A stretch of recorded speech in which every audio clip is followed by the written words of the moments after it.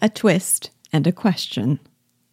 The play opens on that classic scenario of two young lovers whispering their sweet nothings across a wall. We had Pyramus and Thisbe, and Romeo and Juliet, and now we can add to the repertoire Percinet and Sylvette. But it pretty quickly becomes clear that we are not in the same genre, from the very fact of their pretensions to comparison with these classic tales. There is something tongue-in-cheek about the presentation of these two young lovers, who appear from the start comically over the top in all their proclamations. They seem swept up in role-playing the parts of star-crossed lovers, exaggerating the intensity of their love and hyperbolizing the tragedy of their lot. They are not just reading Romeo and Juliet. In their minds, they are those doomed lovers of legend. These love-struck teens fancy themselves the living embodiments of the most timeless tale of tragic love in the history of literature. Percinet feels fit to fill the role of its hero. Quote, "So till tomorrow I will close its cover and make of Romeo a living lover." Unquote. In Sylvette's adoring eyes, he is even superior to Shakespeare himself. Quote, "Sir Percinet, the poem and the scene are lovely, but less beautiful indeed than is your voice, half singing while you read." Unquote. To them, their little park is a scene of epic romance.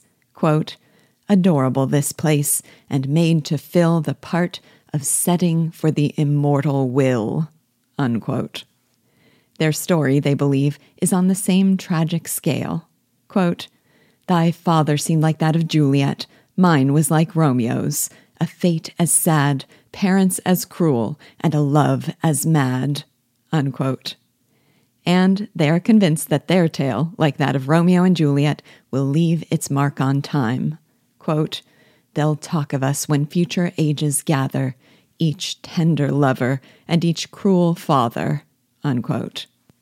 As she projects the legacy they will leave for the ages, Sylvette writes them into many other classic romantic plots: The Duke's Commandment, The Deathbed Wish, and The Love-Struck Abduction. Percinet's father, Bergamin, mocks him for his inflated sense of self-importance and melodramatic romanticism. He derides Percinet for all his silly mooning and poetizing, and blames the influence of the plays he is caught reading in the park. Quote, "The boy's an ass.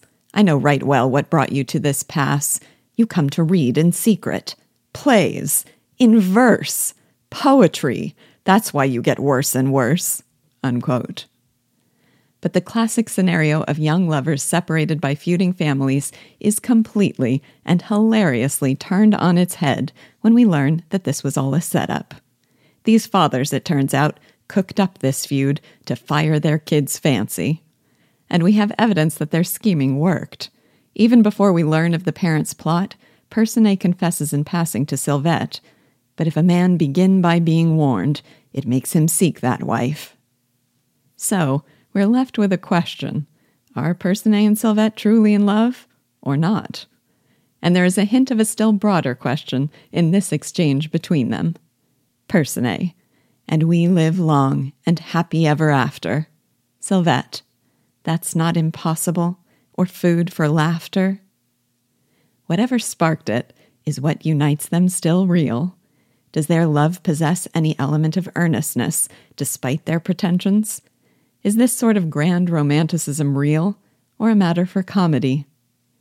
As taken as I was by the first twist, I think it only gets better from there. So let's wait and see what happens.